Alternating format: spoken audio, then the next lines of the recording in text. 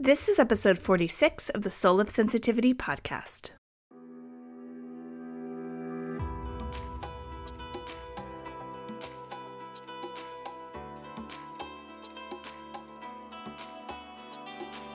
I'm your host, Anna Holden, the resident intuitive healer and witch at sensitivityuncensored.com.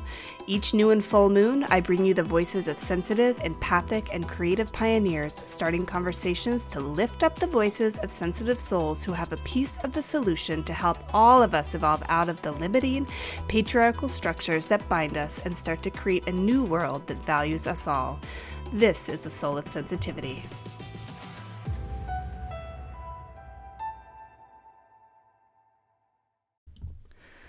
Hi, everyone, and welcome back to the show.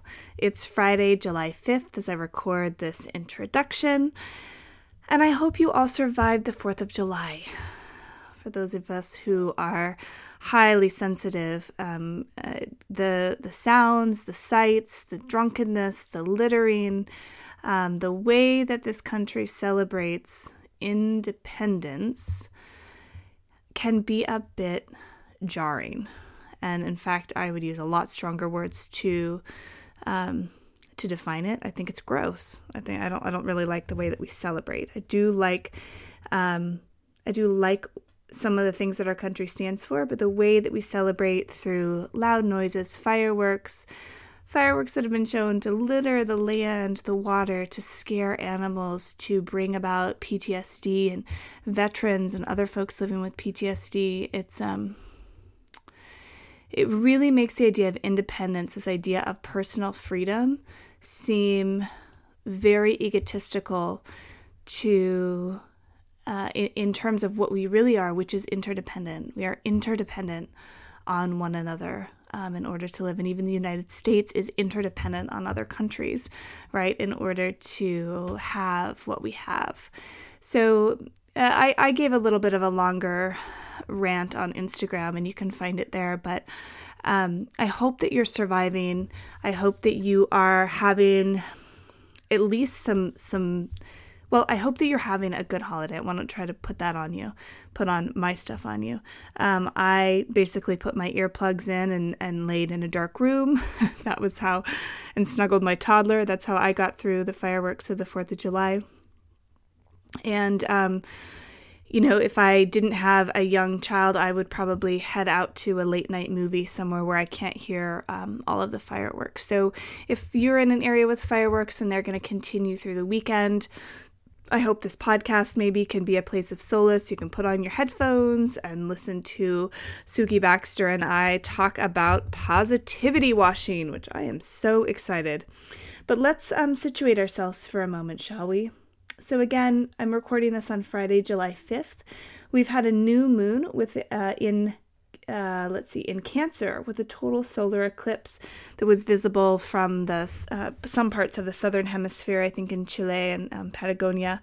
That was on Tuesday. So we're just coming out of this new moon. And the moon right now is actually in Leo. And so I know that I really felt the moon in Leo yesterday. And I mean, oh my gosh, like to have a new moon in Leo on the 4th of July. Of course, we're all wanting to do exactly what we want to do and to have all of our own intentions and our own dreams come true. And when the moon is in Leo, it's all about us. We want some drama. We want to be recognized for ourselves. And I know that for me, especially with this, just coming out of the new moon, I really just wanted to be recognized. I wanted my partner to see me. I wanted to be seen.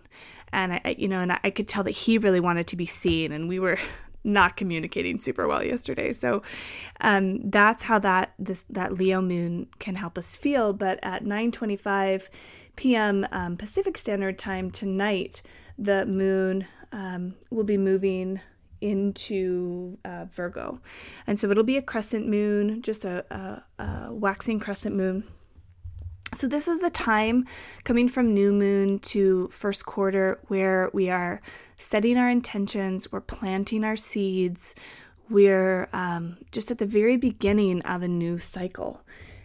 And so the new moon in Virgo is about, mental activities and work pursuits, routines. And I know that I'm already starting to feel the effects of this moon because I'm looking around my office going, how can I organize this so that my morning routine can feel a little bit better? And whereas yesterday I really wanted to go for a mountain bike ride, today I'm like, I think I'm going to stay home and organize the house, because if we can do this differently, then we as a family can have this routine.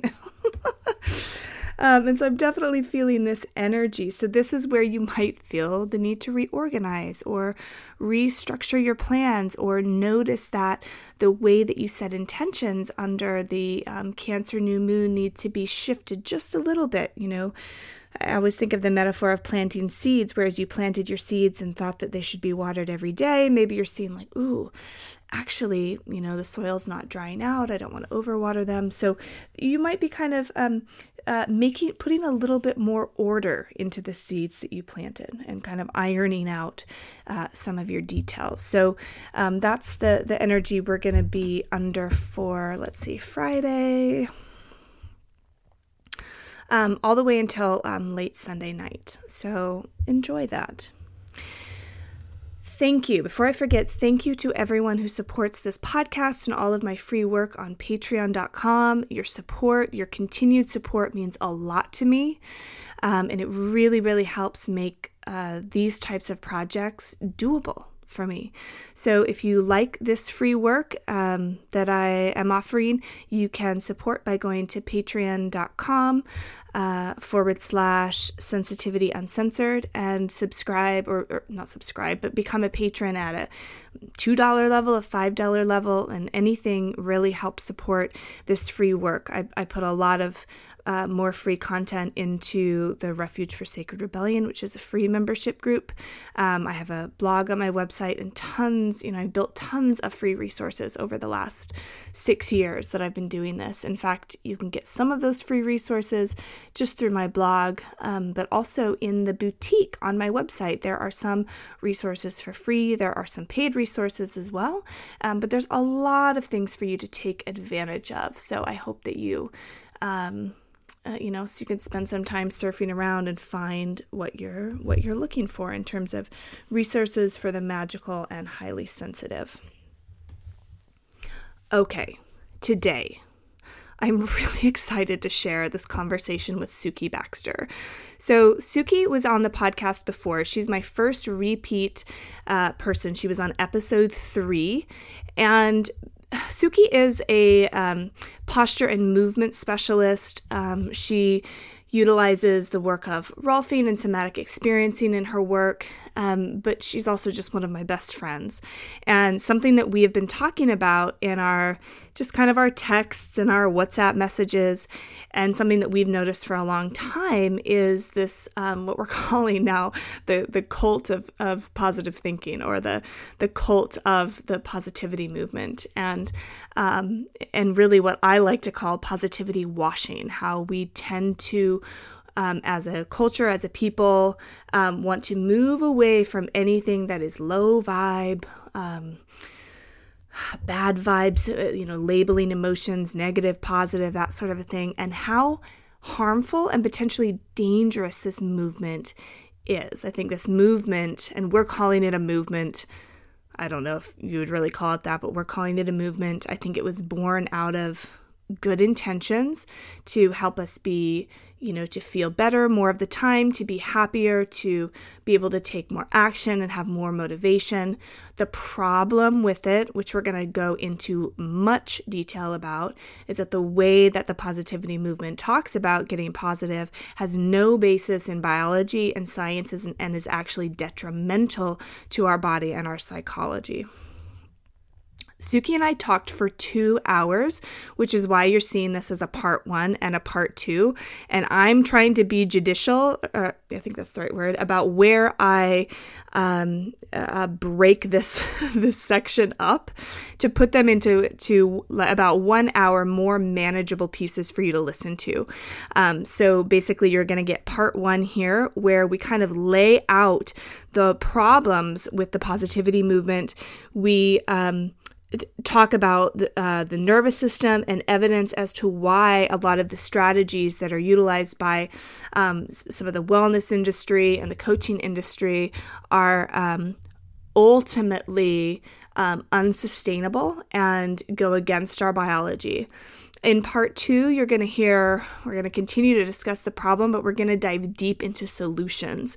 You know, if you actually want to be happier and you want to be productive, how do we do that in a way that goes along with our biology, that actually works with how our emotions are meant to move in the body, how our nervous system operates, how our psychology operates? So I don't want to spend too much more time in this introduction. Suki and I talk for a long time. I will try to get all of these resources posted in the show notes. And I hope you enjoy this conversation. Now, if you've been part of positivity movements before and you've had good experiences with them, awesome. But I hope that you'll listen to this with an open mind about how you can actually better work with your biology. So without further ado, here is our conversation about positivity. Yeah, I mean, it occurs to me, I'm trying to think about when was it that I first really started hearing about this positivity movement? Like, when did this become such a thing? I think it was back when we started working with Kelly and we discovered the female lifestyle empowerment brand, and how there was this pressure on, at least for me, this was when I kind of started being aware of it, is like the pressure to show up as sunshiny and happy and grateful for everything, for the good, for the bad. And that, it's like, I picture the toes in the sand picture and the hashtag grateful, right. And showing all the best parts of yourself in order to fit into kind of what society expects from females and successful females, and perpetuating like a lifestyle and a brand. Yeah. So I think that's when I became aware of it. And then I think there's another bigger movement on a different level. So that's kind of the internet, social media level, but on a tech founder type of level, there's all of this,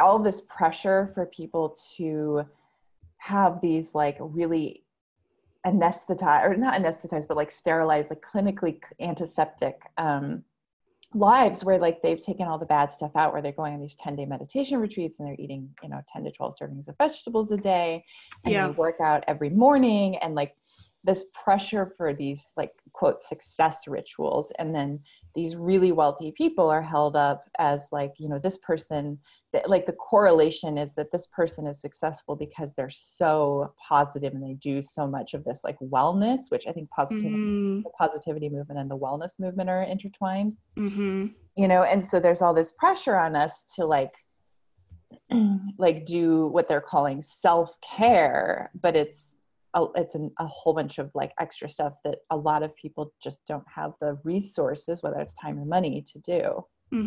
Yeah. And I think where I noticed it first actually was back in 2000, gosh, what was that? 2007, 8, and 9, when I was getting more into the yoga community and starting to teach yoga, and particularly in yoga teacher trainings. And it wasn't necessarily that the teacher training was teaching that, but there's this interesting thing that happens in spiritual communities, that when you start to, and I'm not saying this happens to everyone, but I've just noticed that when you start to bring consciousness to what's unconscious, when you actually start to do that work of, starting to understand things about yourself, like doing your own work, like starting to understand your patterns and things that weren't there before, and to kind of strive to have a quieter mind, right? That's kind of what yoga is teaching, trying to have a quieter mind. I find that there can be, especially in that beginning phase, a lot of intolerance for anything that brings you down. If that makes sense. And so what I found was that I noticed that in myself, there was an intolerance for what brings me down, which was really my problem, right? That's nobody else's problem. That's my problem.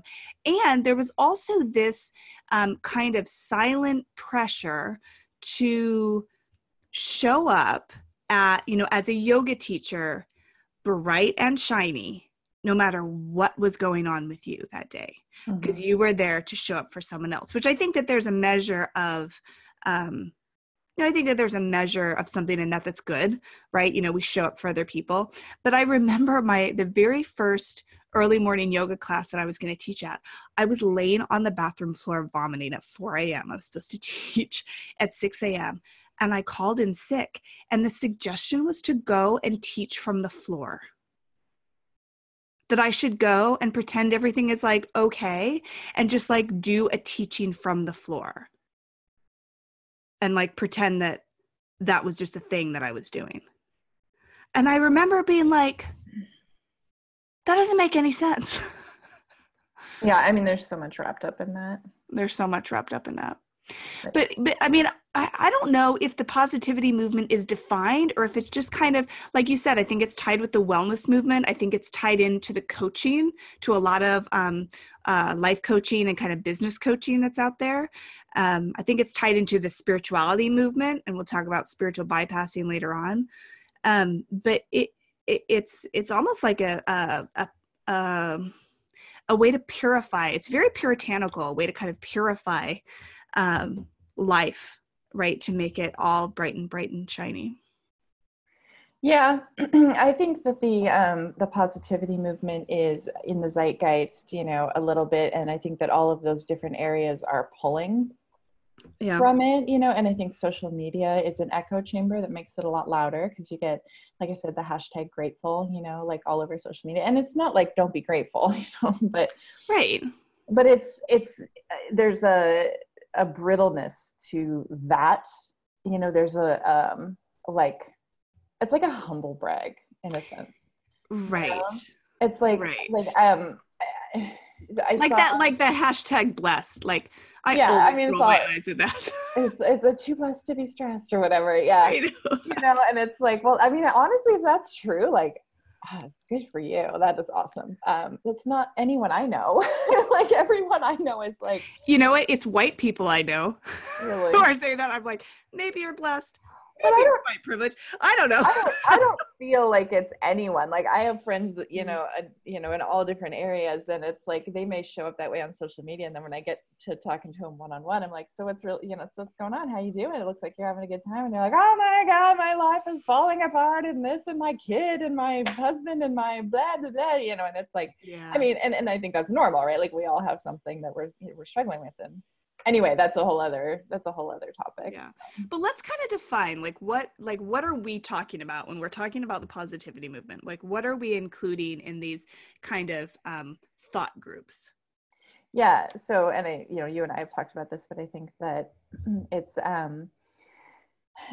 when you and I say the positivity movement, because that's our term, right? That I don't know if other people are using that term, but just between you and me, I think we're talking about how there is an intolerance or an unacceptance and not accepting, I'm not sure what the right word is there, but of anything that is deemed like a negative emotion, or anything that could be like a shadow side.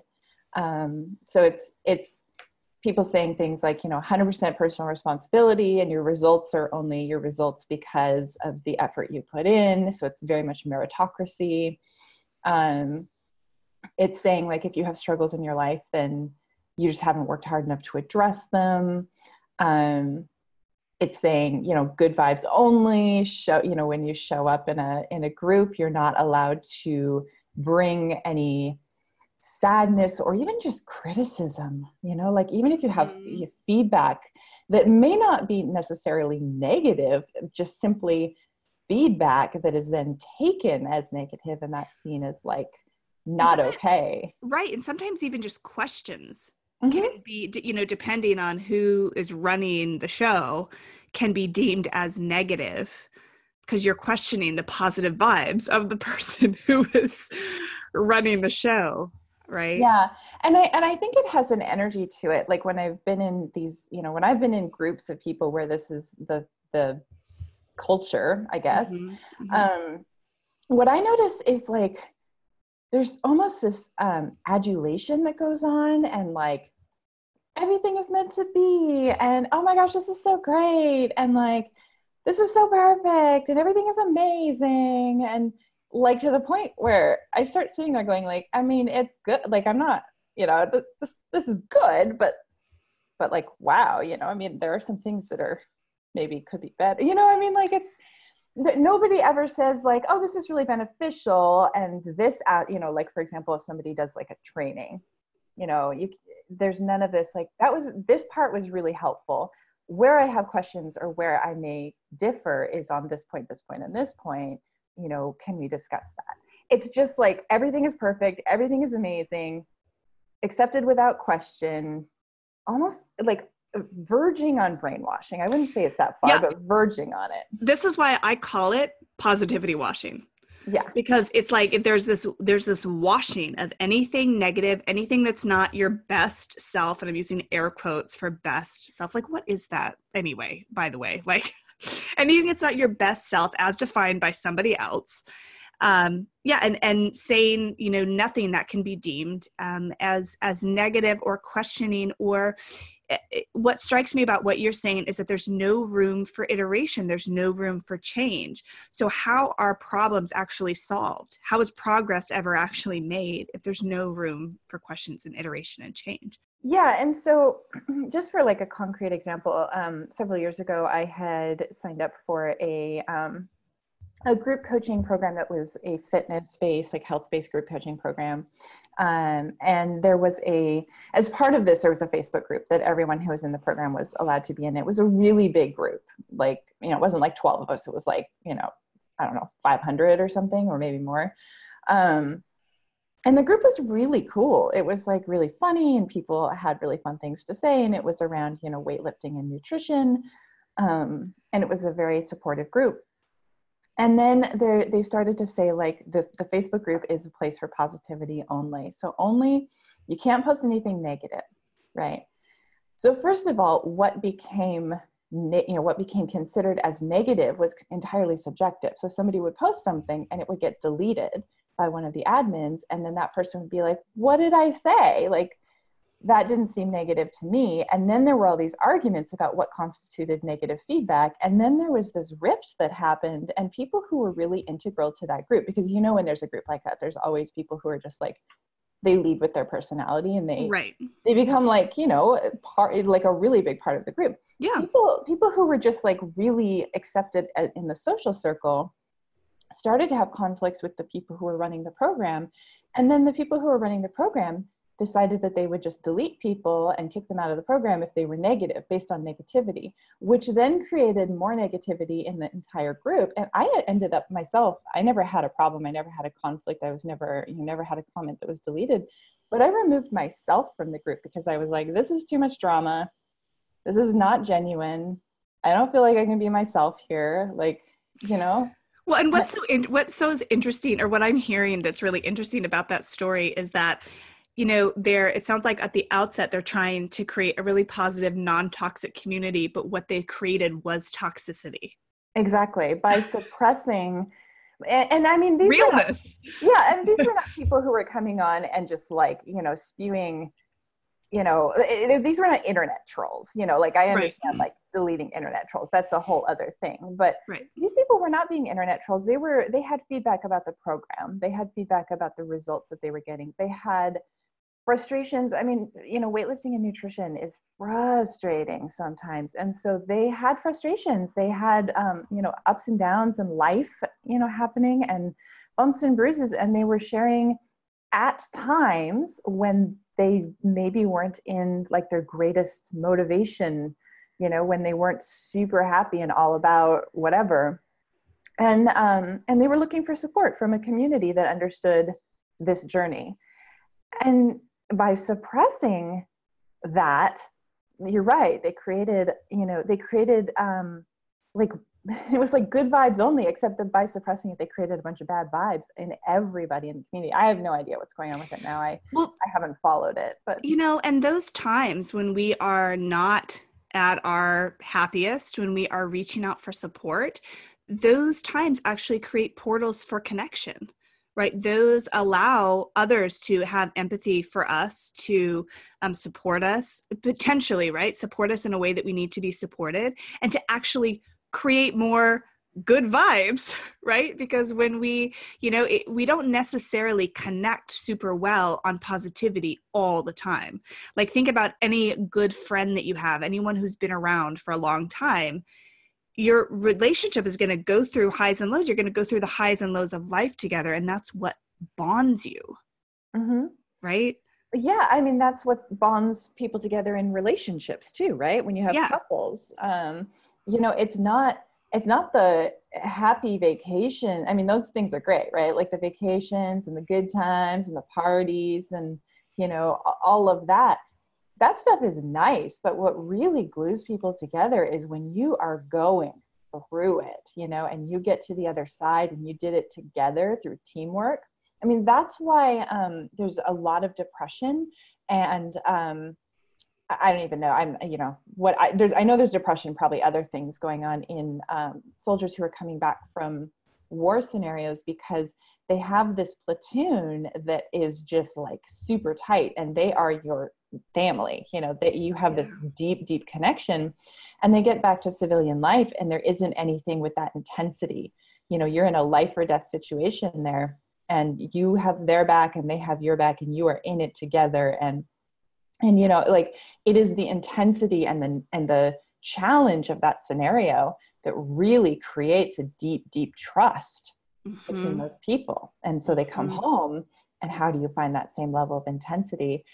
And so when you're creating this like no negativity, good vibes only type of culture, you're almost robbing people of, that level of connection. That is a very deep place to connect. Yeah. And I would say that this type of behavior, this positivity washing, I mean, I think we haven't said the word, but we're talking about it. It's dangerous. It's dangerous because it can isolate people who aren't feeling their best. And, this idea that we all should be at our most positive all the time is, I don't like to make the natural, not natural argument, but I would actually argue that this time, that it's completely unnatural, because that's not how the human system works. That's not how anything in nature works. Nothing in nature blooms year round. Nothing. There's always a rest period. There's always a relax period. There's always something else happening, if we look at, right? So it's dangerous because of what suppressing those states actually does to the body, which we're going to talk about here soon. Yeah, well, so I love that you brought that up. And you and I had talked about the whole argument of anabolic and catabolic energy. So just from a biological standpoint, within your system, and I understand these through biological terms. I don't know if they're used in other like, natural environmental terms as well. But basically, anabolism and catabolism are functions of your metabolism. And they work to maintain what's called homeostasis, which is a balance place. And it's not a static balance place, but it's like a range within which you can be healthy. And anabolic energy, so I recently heard a definition of anabolic and catabolic energy, where, catabolism was defined as like a negative force because it's breaking things down. And anabolism was defined as a positive force because it's a building energy. So for example, in your body, catabolic energy would break down muscle tissue, and anabolic energy would build muscle tissue, which sounds like, well, catabolism is bad and anabolism is good because you want building energy. You don't want to tear things down. But then I heard this really great definition of the two from a neuroscientist called Antonio Damasio. He's written several books, and this came from his book, A Strange Order of Things. And he defined catabolism as a breakdown of molecules that results in the release of energy. So it's basically making energy available to use. And then anabolism is a process of construction that consumes energy. So it actually burns fuel, right? It's like the car that burns through gas. So I love this definition because in this, when you look at it through this lens, neither one is good or bad. One of them breaks stuff down and then it produces energy. So that's like a good beneficial thing. And the other one, constructs things, which is great. It's beneficial, but it also consumes energy while building. So you need both of these things, right? You can't have one. If you just had anabolism, if you just had, quote, positive energy, you would run out of fuel, and that's burnout. Yes. And that is totally what happens, right? Within those communities. And, when I hear you use those definitions for anabolism and catabolism, what I'm hearing is, in what I would define in energy terms, is transformation. You need both of those things to transform. So when I look at the spiritual mechanics of something, so say we want to go from one state of being to a different state of being, we're in one place, we'd like to be in a different place, and how we feel in our system, we have to break down the stuff that's not working. We have to look at it. We have to process it. We have to go into the shadow of it. We have to, ignite it. We have to break it down. Then we can rebuild. There's no magic system for skipping over that. All you're doing is burying it deeper, and you're going to have a bigger hole to dig into the next time you want to get to where you go. Yeah. And so I do, my work is centered around bodies and structure and posture and movement. And just from a really basic body, lens, you have to get stronger, you literally have to break down your muscles. When you go to the gym and you lift weights, nothing happens then. You're actually tearing your muscles down. You're not getting stronger when you're doing that. You're breaking down your cells. You're creating these little micro tears in your muscle. That's why you get sore from exercise. And then what happens is that your body rebuilds itself stronger. So that's how you put on strength. That's how you gain muscle. Breaking it down first and building it up second. So you literally can't get stronger without the catabolic energy. And so I think it's really harmful.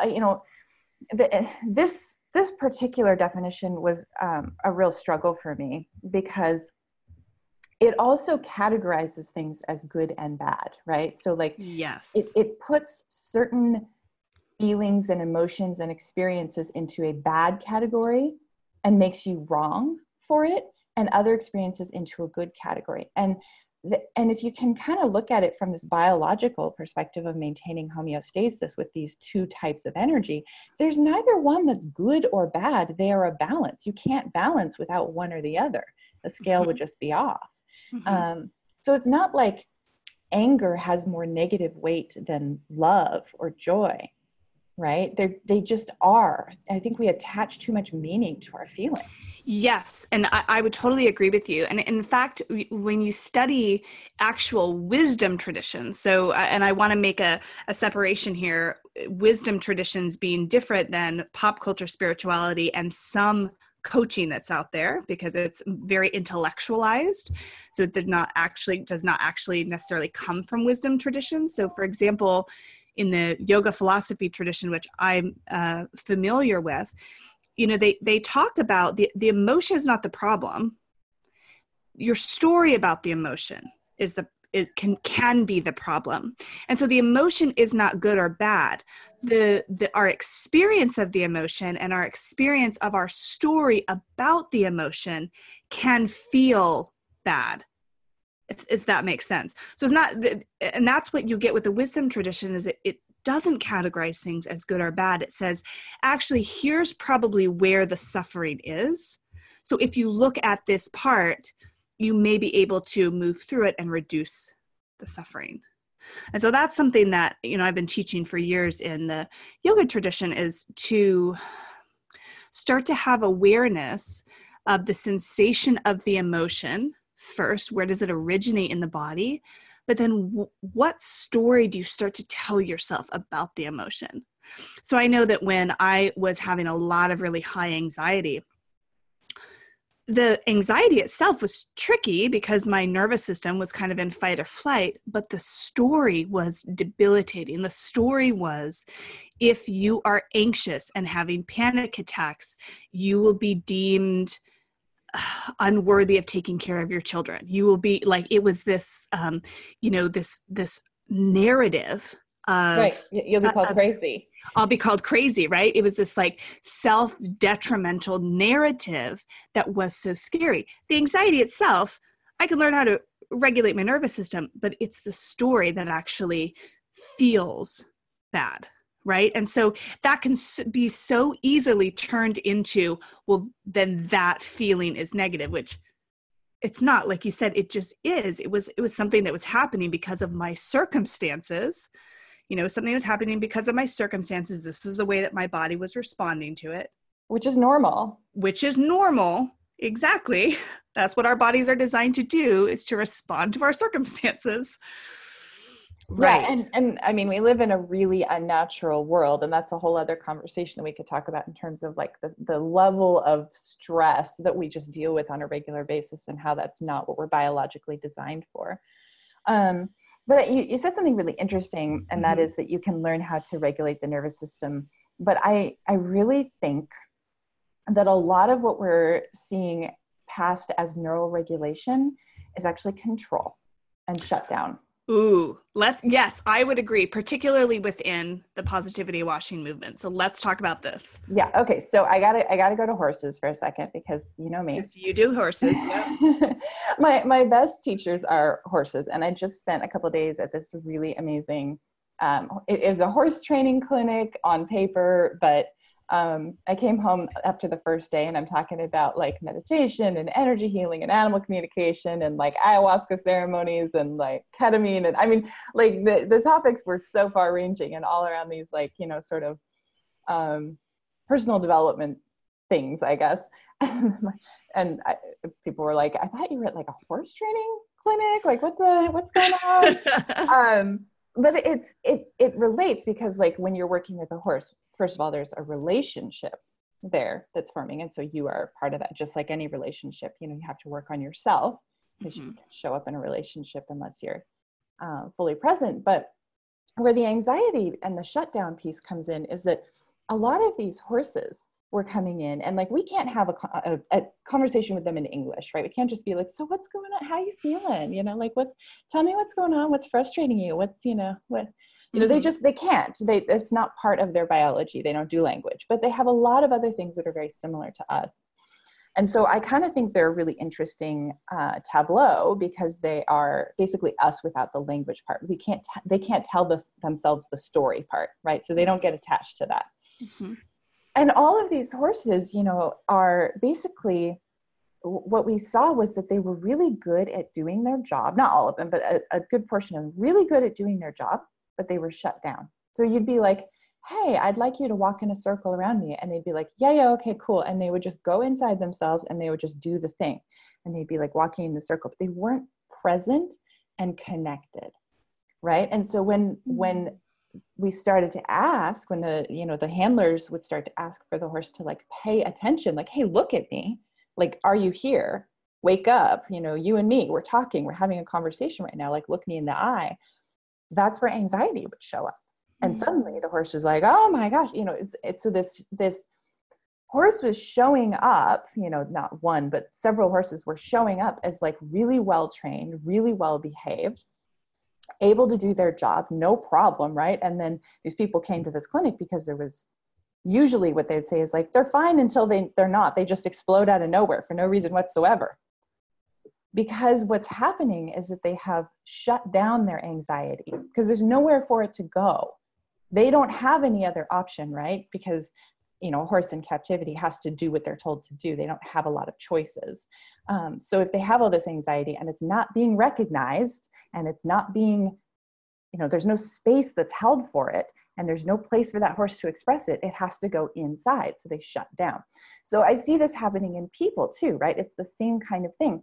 We're anxious, but there's nowhere for it to go. And particularly within the positivity movement, if you say you're not allowed to feel, quote, negative emotions, bad emotions, if you just have to focus on these like happy thoughts all the time, that anxiety doesn't have anywhere to go. And you numb it out, you shut it down, you control it, and you're functioning fine. You're like getting up in the morning, you're going to work, you're making the food, feeding the kids, whatever your life requires, but you're like not present and connected. So you're controlling the anxiety, but you're not like, it's like you're dissociated. You're not fully in your life. And then you and I have talked about this as well, but as Brene Brown says, you cannot selectively suppress emotions. So if you're suppressing and controlling that anxiety, you're also suppressing joy, grief, love, excitement, like all of that stuff gets buffered a little bit. So you don't really feel it. And again, all of the things we need to connect, right? All of those pieces that we need to connect, we're repressing those. And, when you're talking about the horses, I go to kids because I don't know horses, but, I've got a child and a child on the way. And because I have boys, I think this is a problem for women, non-binary, men, everyone, but particularly I see this being a problem for men in our culture, because men and little boys in particular are taught that it's not okay for them to feel. It's not okay for them to cry. They just need to behave. They need to toughen up. They need to man up. They need to, put on their big boy pants or whatever, and numb out their feelings. And then as boys become men, culturally or socially speaking, they're only really allowed to show anger. That's really the only emotion that's available to them that's kind of socially acceptable. And we have this, country full of, I shouldn't say country full of, but we have a lot of violent, men in our culture. And just today I was dropping my son off at daycare, and there's a little boy in there who my son just loves.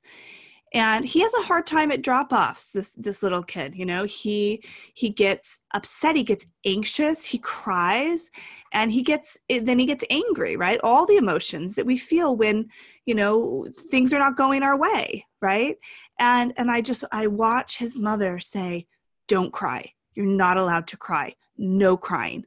This kid is 2.5.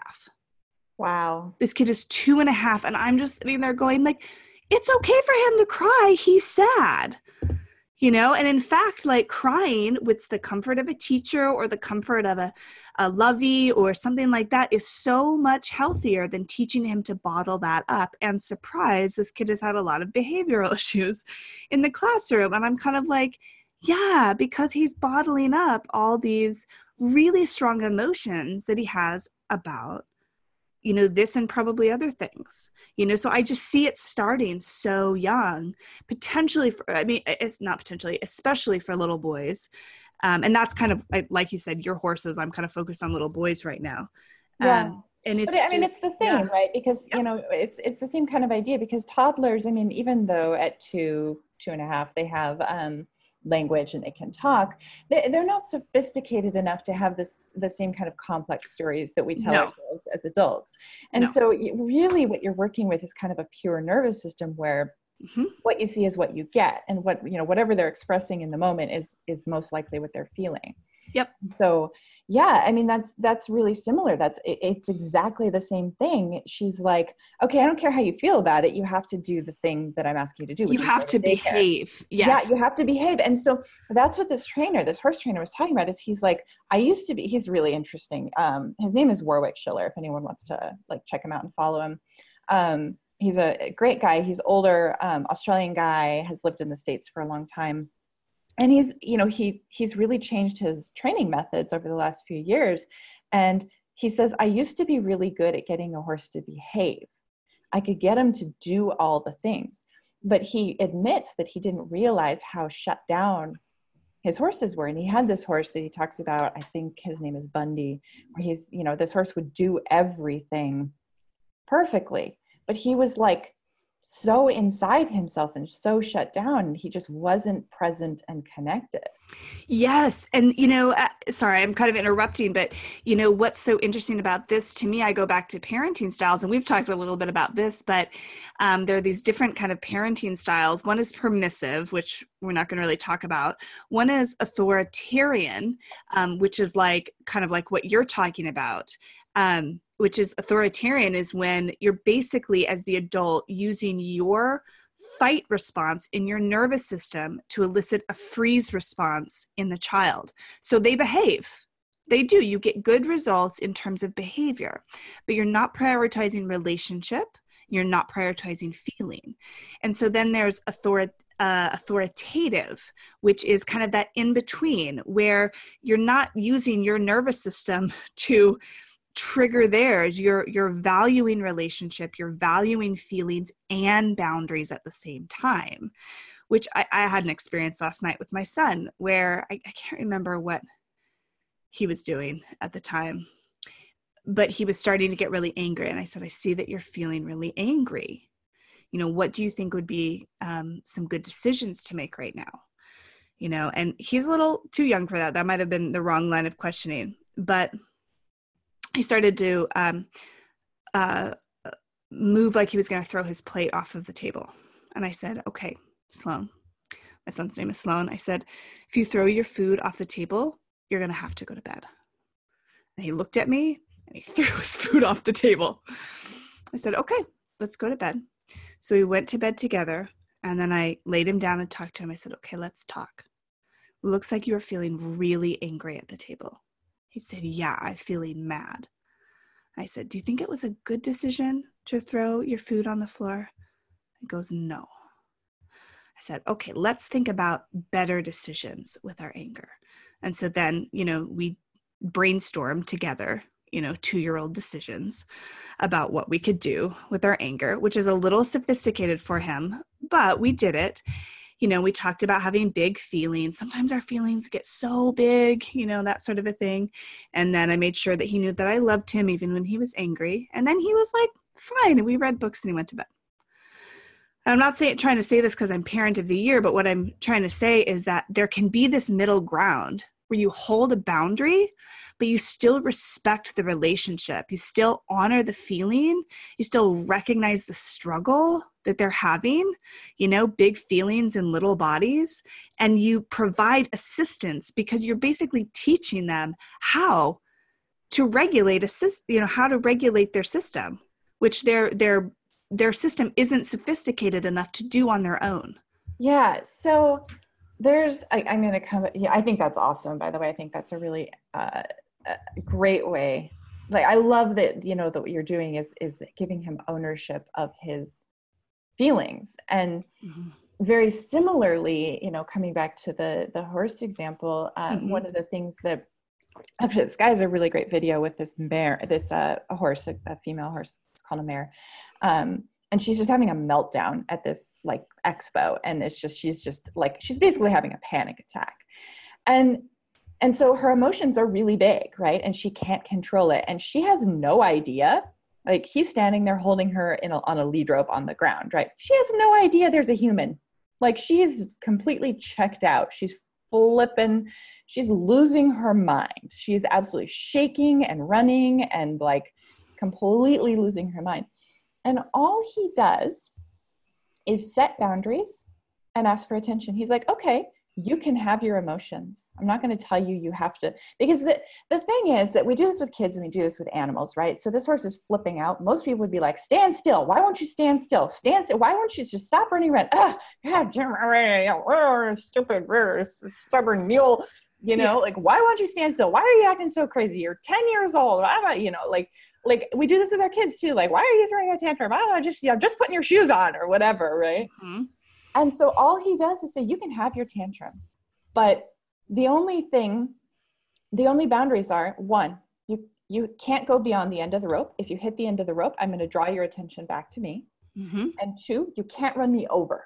So anytime that she would and these are things that you learn, like you have like a bubble, a personal space bubble around you. So if they go into your personal space bubble, they are, quote, running you over.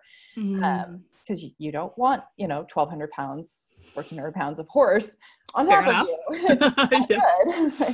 Right. So like children, I mean, I think this happens a lot with kids because we're bigger than them. We can overpower them. I can hold your foot and shove your shoe on, right? Yep. I don't have to get your buy-in. With 1,200 pounds of horse, suddenly the person holding the rope, all your stuff shows up because you can't force this animal to pay attention to you. So, So it was really fascinating. And this video is online, but I saw some of the same stuff happen at the clinic that I was just at this weekend, where it's just directing their attention back to you and giving them boundaries. The boundary is the end of my rope.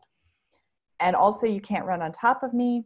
And if you hit the end of the rope or try to run me over, then I'm going to bring your attention back to me, and I'm going to have you look at me and connect. Yep. And have this relationship.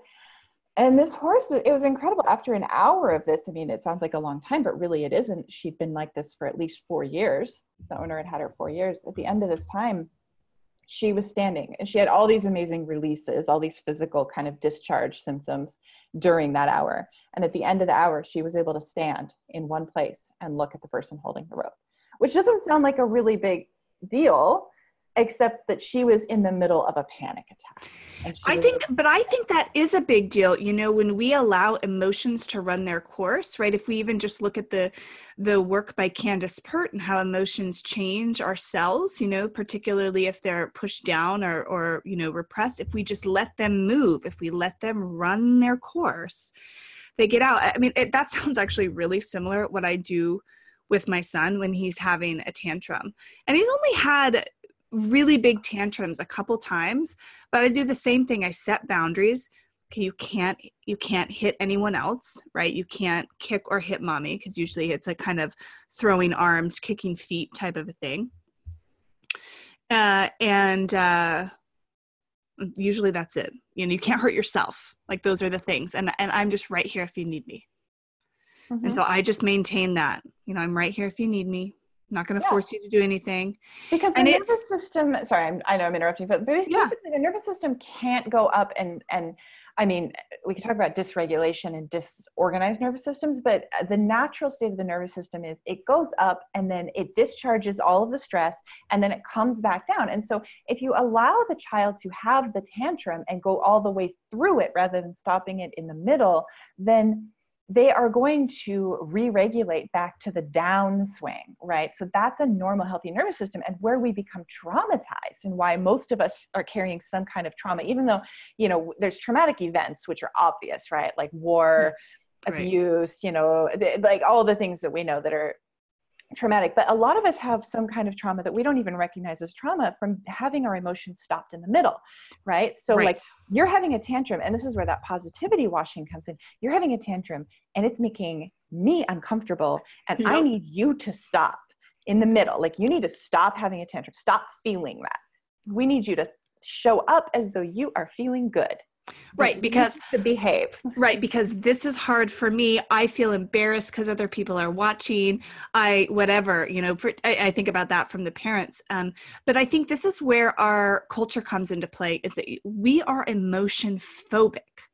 You know, we are, I think part of actually what the positivity movement draws from is this kind of puritanical view we have about our emotions in general as a culture, that it's not okay to cry in public. It's not okay to be angry in public. It's not okay to share what's really going on. It's not okay to open yourself up and be vulnerable. And so when kids then share these just humongous emotions, we as parents, or we as friends of people who are doing this, don't know what to do with it. And we become really uncomfortable because we're not comfortable with that level of emotion in ourselves. This happens in my family all the time. My family, it is wonderful. I love my family. They're great. Have a tendency to be a little bit more passive aggressive. Sharing big feelings is not really a thing that they do well. And so, and I tend to get really passionate about subjects. That's why I have my own podcast. And I will inevitably at every family gathering be told that I'm getting too worked up. Getting really worked up, Anna. You're overreacting, I think, Anna. You know, and so that there's this way that everyone just gets a little uncomfortable and then wants to make me get smaller so that they can manage their discomfort.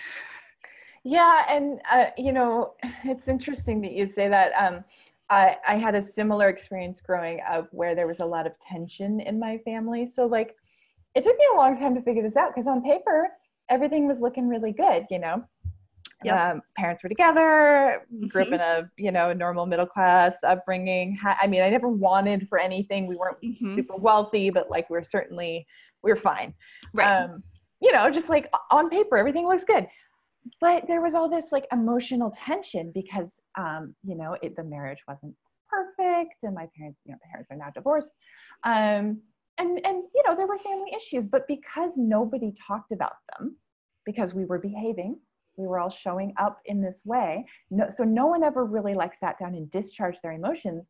I was always on a high wire. I was always 2 hair's breadths from exploding because I could feel all this tension. And that's what happens to the most highly sensitive person in the family. And then they would, the attention would turn to me.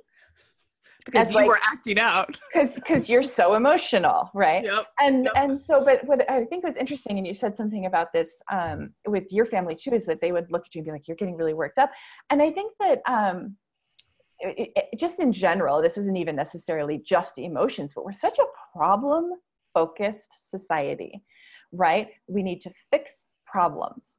And when it comes to emotions, the ones that we deem bad or negative or harmful or whatever, we really feel like we need to fix them for ourselves and for other people. And I mean, that's a whole, I know therapists, and I know that not all therapists think this way, but I think that there's that sort of, that line of thinking can exist in therapy where we need to fix you. You're feeling bad and we need to stop you from feeling bad. How can we make you feel good? And obviously that's a whole, I'm sure therapists could weigh in and have a lot to say about that. Well, but I would say that a lot of healers, particularly new healers or kind of not well-trained healers, feel this way too. I just need to heal you. If I just heal you, let me do the healing, we'll just fix you and then you'll be better. But you know what, and I totally agree with that, but my clients are like that too. So, I do posture movement therapy, and when people come in to my office, a conversation that I have with them a lot, not everyone. So, this isn't a blanket statement, but a common conversation that I have is people will come in and they'll say, well, what's going on? What are you noticing in your body? And they will list all the problems that they're having. Or if we've been working together and I've got them going through a series of sessions, they might come in and be like, say, what have you noticed? And say, I don't know. There's no pain. I don't have any pain anywhere. So I didn't notice anything. Mm-hmm. What do you notice? What are you seeing? You're the expert. What do you know? And so and I also notice that people sometimes get pissy with me when I ask them to work. So when when I ask them, it's because they show up, because, they come in for body work, right? And this is, this is not blaming anyone. These are just things I've observed. These are the cultural expectations. This is how the medical model works. I understand. Exactly. It's how the medical model works. I love that. Yes. Because people come in and they're like, you're the expert. You're the doctor. I'm not a doctor, but basically you're the doctor. You fix me. I don't have, I'm bringing my car. My body is my car. I'm bringing it to you. You get your wrench out. You fix it. And so when you ask people to show up and to notice things that aren't problems, right? People have a really hard time noticing anything that isn't a 5-alarm fire, right? We don't notice our bodies until there's a problem. We don't notice the things that feel good because we don't notice emotions, right? So we feel our feelings physically. And so it's we shut everything down. We don't feel any emotions. We've got all our anxiety and our depression and whatever else, and all of our trauma bottled up inside of us. And then we go to a body work and we're like, my back hurts. Can you make it better? But we're unwilling to start to notice ourselves in these, this is getting super meta, so stop me if it stops making sense. Mm-hmm. But we're unwilling to start to notice the things that aren't the 5-alarm fires. We're unwilling to sort of start having, basically it's with the horses where what this trainer was having us do is connect and build a relationship with the horse, so that, now the horse is doing the work, but in a connected, present way. We are unwilling, as a culture, not as individuals, but as a culture, unwilling or unable to connect to ourselves and build relationships with our own bodies, which is really the only way to heal that rift that people have, the mind-body rift. And I would really argue too that this goes back to the way that I theorize if this didn't start when we started, even before the Industrial Revolution, but when we started treating nature this way, as something that we are separate from, as something that we don't need to connect to, as something that we lord over, right? Because the earth provides everything for us. It's an extension of our body, really. And we don't some people don't even recognize the seasons. We're not present to what's going on. And I don't know, that's a theory of mine, that a lot of this disconnect from our emotions and from our bodies also stems from or potentially can be healed from deeper connection to the earth. Absolutely. And I think that there's some interesting meat in there because you and I have talked about this, the culture that we live in is largely European, white, patriarchal. That's the predominant culture. And there's a lot of drive to sort of separate ourselves from the quote, like the heathens, right? So like from the colonial mentality, when the colonists would go in, to Africa or India or wherever, people were colonizing the United States. Right.